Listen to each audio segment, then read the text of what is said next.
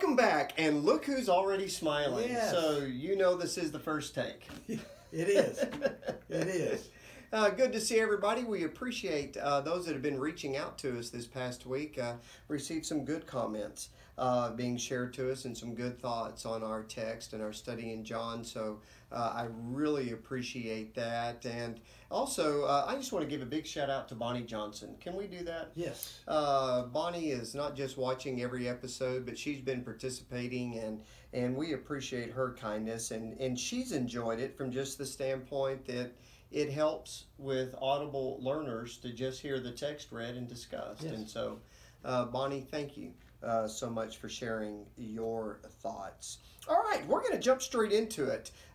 We're in 1 John chapter 2, and we're about to begin verse 28. And in my opinion, this is where John segues a little bit, or he begins to take us on a path of practicing righteousness. Is that how you see it? Kind of you've seen some tests here, do not sin, but then this is going to be more of the how to live your life test, and you see him over and over again emphasizing practicing righteousness.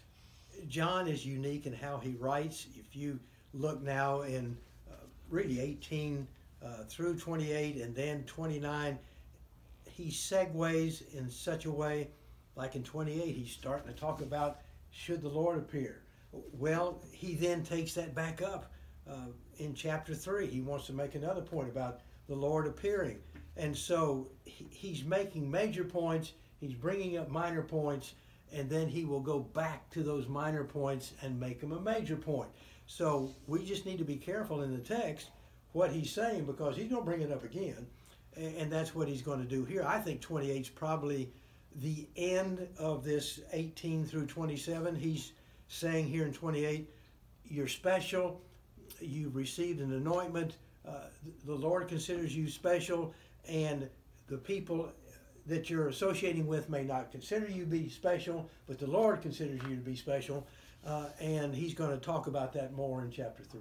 Well, we live in a world of confusion, and even back in those days, there was a lot of confusion. But you just think about our life in just the past year, all the uncertainties, all the challenges. But John's going to say there's one thing you should not be confused about, and there's one thing that you should be more certain about than anything else, and that's your salvation and That's your right. confidence when the Lord appears. And that should be confident. You shouldn't be shying away from this, and you shouldn't be concerned about what the Gnostics or the world is saying about you. You should have confidence. And so you're not shrinking back. I think that's interesting in verse 28. You're not shrinking away from him in shame at his coming. I think if I'm shrinking away from the Lord when he's coming, I'm in big trouble. Well, yeah. It's like, okay, here comes, I'm almost, I think if you're going back like this to the Lord when he comes, you might as well just keep on going back, because it may not be good for you. You should have that confidence. Well, let's read it. Let's read it. That's a funny thought. No shirking. No shirking here, all right? No shirking. Let's read verses 28 through verse 3 of chapter 3. And now, little children, abide in him, so that when he appears, we may have confidence and not shirk from him in shame at his coming. If you know that he is righteous, you may be sure that everyone who practices righteousness has been born of him. Chapter 3, verse 1. See what kind of love the Father has given us, that we should be called children of God. And so we are. The reason why the world does not know us is that it did not know him. Beloved, we are God's children now, and what we will be has not yet appeared, but we know that when he appears, we shall be like him, because we shall see him as he is. And everyone who thus hopes in him purifies himself as he is pure. First thing I just need to share. My poor wife heard these verses so often when I first started preaching, because this was my go-to sermon. I was asked to speak on a lectureship on hope, and so this was my text, and I preached it, and I thought the sermon was so good. It was my sermon I took on the road so much that Cheryl to this day cringes at this text. And I don't even know if I've ever preached on this text again since then. That was 30 years ago. So it's good to come back to it. Yeah. And I didn't go back to my original notes. Okay. I probably would not have liked them anyhow. But what an amazing text. John says we should be excited and we should have all the confidence in the world when the Lord returns. Yes. And so what you find here is he's taking us on a pathway that when we abide in the Word, when we apply the Word to our lives and have that kind of righteous attitude, we recognize we've been adopted by him, see what he has done for us and his love for us, and therefore we are longing for his appearance that we'll be like him. We should have assurance like no other. And this hope is a confident expectation. The word here in the Greek for hope that you find in verse 3, incidentally, I think this is the only time John uses that word in the text. I may be wrong, but I think this is the only time he uses the word hope. But the word hope here is a confident, sure, solid expectation. It's not how we normally use it in conversation, a wishing for something.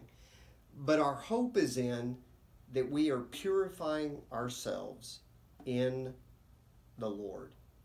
And it's a purifying hope in that respect. Lee Hicks gave a great Lord's Supper talk here recently On the blessed hope. Right. It was a lesson all of us need to hear, and that's exactly what he was saying in that lesson, that this hope is so much different than what we casually say is a hope. This is an expectation. Yes, since it hadn't been here, it's a hope. I mean, that's what we have to call it. But that's an expected thing that we should have in our hearts, because the Lord has said to us, if you abide in me, that's going to happen for you. Yeah. And now he's going to begin to talk about in verse 29. We're going to see this term over and over here between 29 and verse 10 of chapter 3 is going to be this term practice. And so that's what he's going to emphasize here in these next few verses. In these initial parts, he's saying we've got to practice righteousness, and we're born of him. Now, we could get into a whole big discussion on this idea of being born of him, but what he's saying here in verse 1 is, look, you're called children of God. Well, and that in the Greek, that's kind of interesting. See what manner of love. It's as if Paul is saying, whoa, wow, y'all got to see this. This is amazing. Yes, what this should mean to you, that you're called a child of God. And adopted is probably a pretty good term. I like the born of him, and we'll probably get into that. But being adopted by God, he didn't have to adopt us. Yeah. I mean, we were sinners. But he has allowed us to be adopted by him. And what a state that is to be, that God has adopted us as his children. And so the world doesn't really understand that. And we're going to talk about that here in just a minute. The world doesn't see this. You're just like anybody else. But you're special because you are a child of God. Do you kind of see, I like to confess, a little insight into what goes on sometimes here at the building in meetings, especially elders meetings.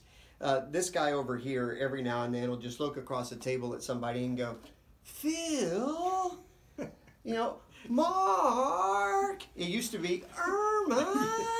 Don't you see, Ermine? Don't you see? You can hear John's got that pleading, and little children, listen to me.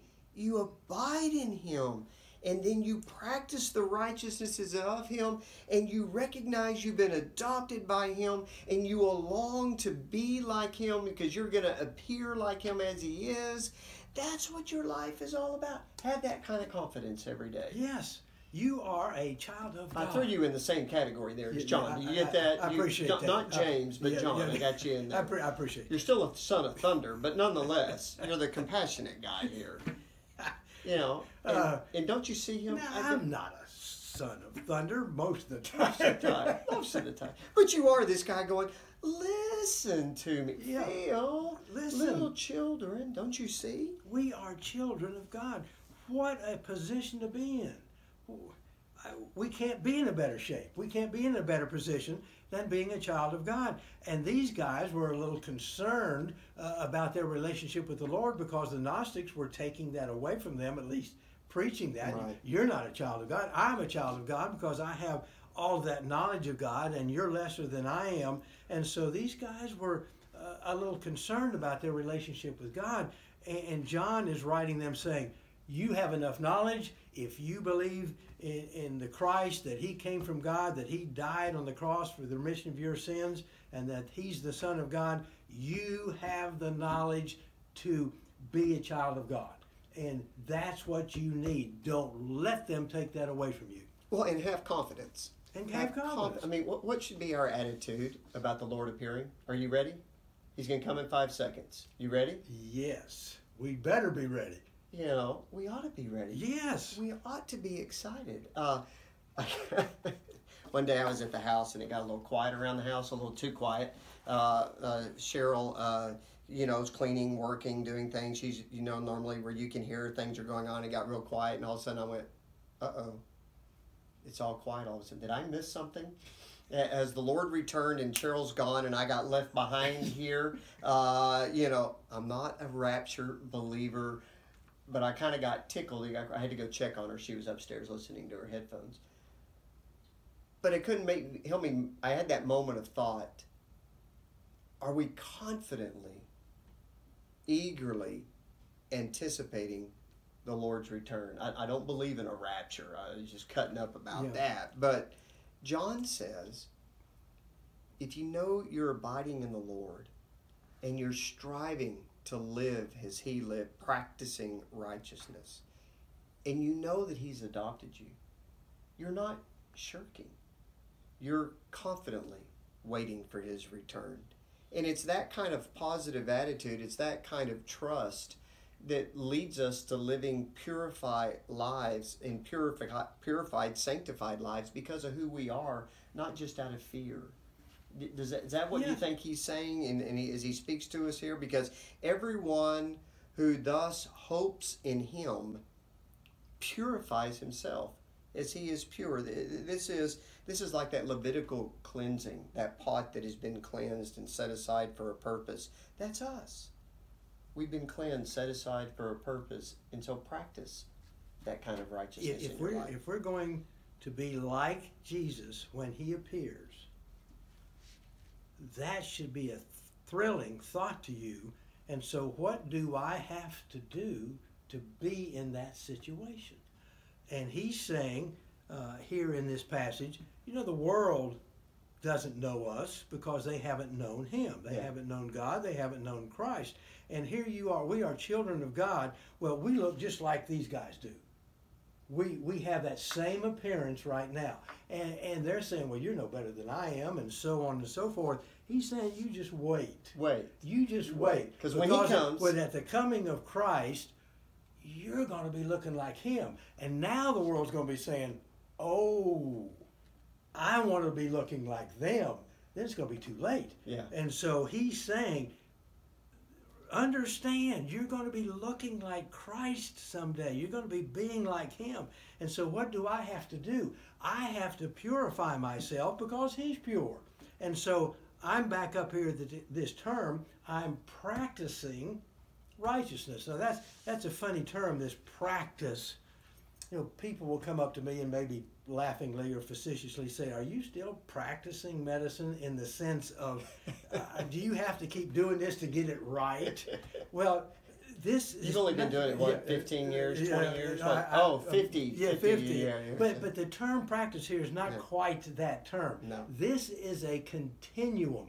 We are doing what the Lord wants us to do. This is a continuum because he's going to use the very same term down here in just a few minutes about practicing sin, practicing lawlessness. Mm-hmm. And so we've got to get this term right. This is a continuing, ongoing thing that I'm doing. So I'm not intermittently righteous. I'm continuing in righteousness. And then that allows me, because I have been born of him. I have been begotten of God. Well, I think that's a great point. It's a great point. I think sometimes we live with this fear of, I committed a sin. Oh, I'm out. Yes. Oh, I got to make confession. Yes. Then I'm back in. I don't think that's what he's saying. No, that's what he's going to be saying here. The idea of practice would be a walking. Well, let's read it. Let's read now verses 4 to 10 then. And you'll hear the transition. Maybe starting verse 3, so you hear this sharp transition. And everyone who thus hopes in him purifies himself as he is pure. Verse 4. Everyone who practices or makes a practice of sinning also practices lawlessness. Sin is lawlessness. You know that he appeared in order to take away sins, and in him there is no sin. No one who abides in him keeps on sinning. No one who keeps on sinning has either seen him or known him. Little children, let no one deceive you. Whoever practices righteousness is righteous, as he is righteous. Whoever makes a practice of sinning is of the devil, for the devil has been sinning from the beginning. The reason the Son of God appeared was to destroy the works of the devil. No one born of God makes a practice of sinning, for God's seed abides in him, and he cannot keep on sinning because he has been born of God. By this it is evident who are the children of God and who are the children of the devil. Whoever does not practice righteousness is not of God, nor is the one who does not love his brother. Boy, this is a powerful few verses about this practicing sin, practicing lawlessness, Jesus coming to do what he did to take away sin. It's so powerful, and I like your translation in the sense of tenses of verbs. In my translation, it says, no one who abides in him sins. Well, the appropriate translation is keeps on sinning, right. Because you have to put the word practice there, right. Because that's inherent in this whole passage. So it would be no one who abides in him practices sin.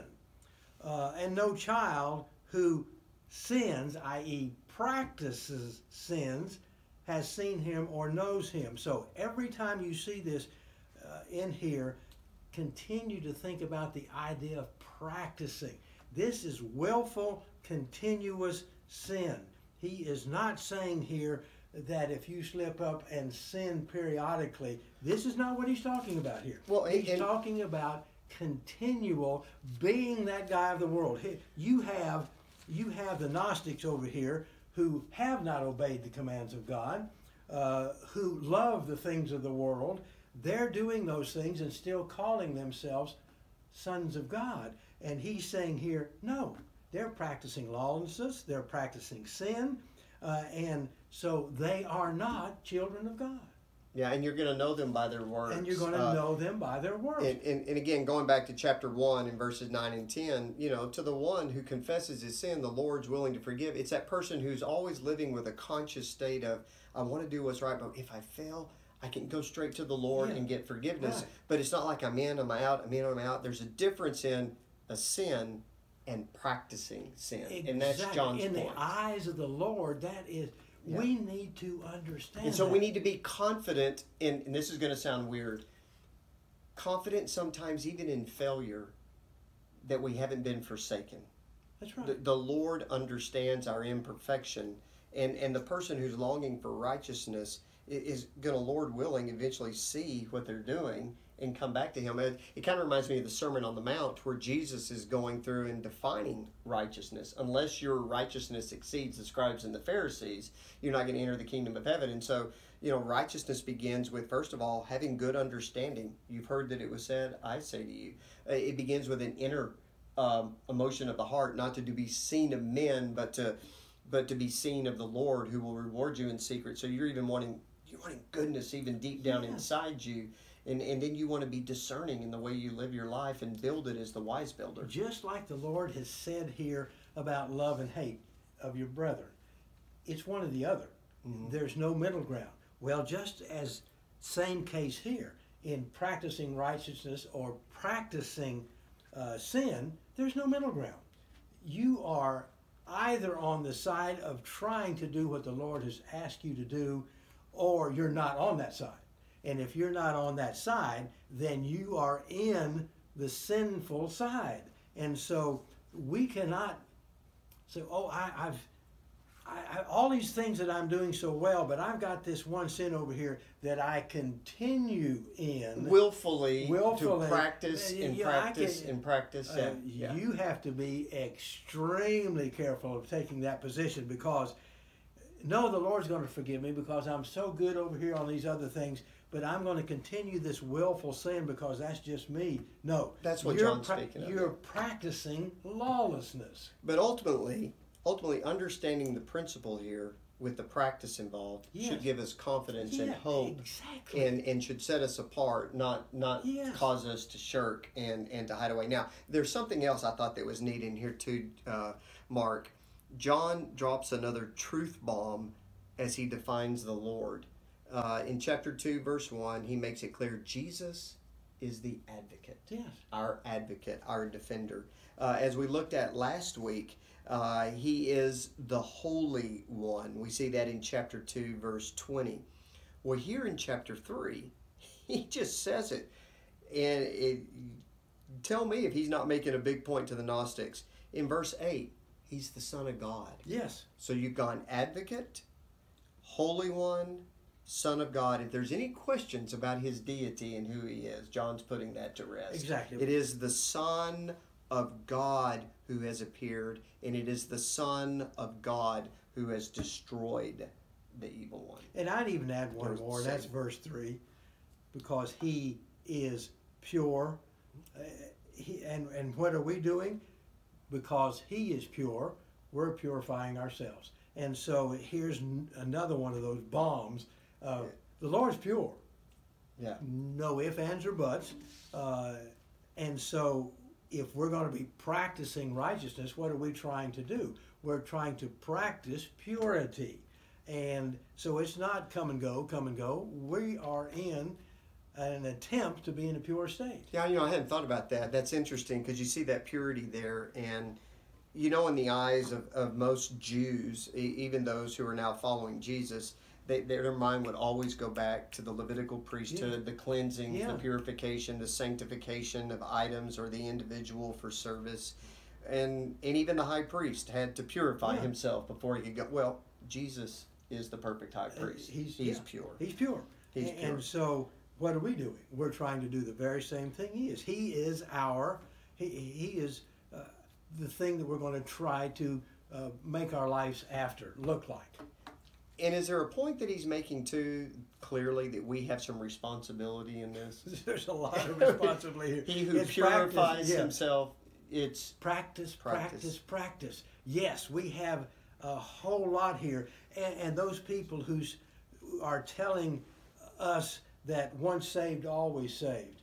This is saying... Boy, that would be hard. That's got to be kind of hard here, because if we are practicing righteousness, yes, guess what?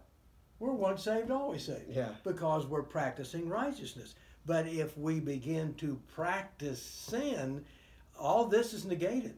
And so if you were once saved and you're now practicing lawlessness, it says here you're going after the devil. The Lord's not going to take somebody into heaven whose father is the devil. And so this is a continuum.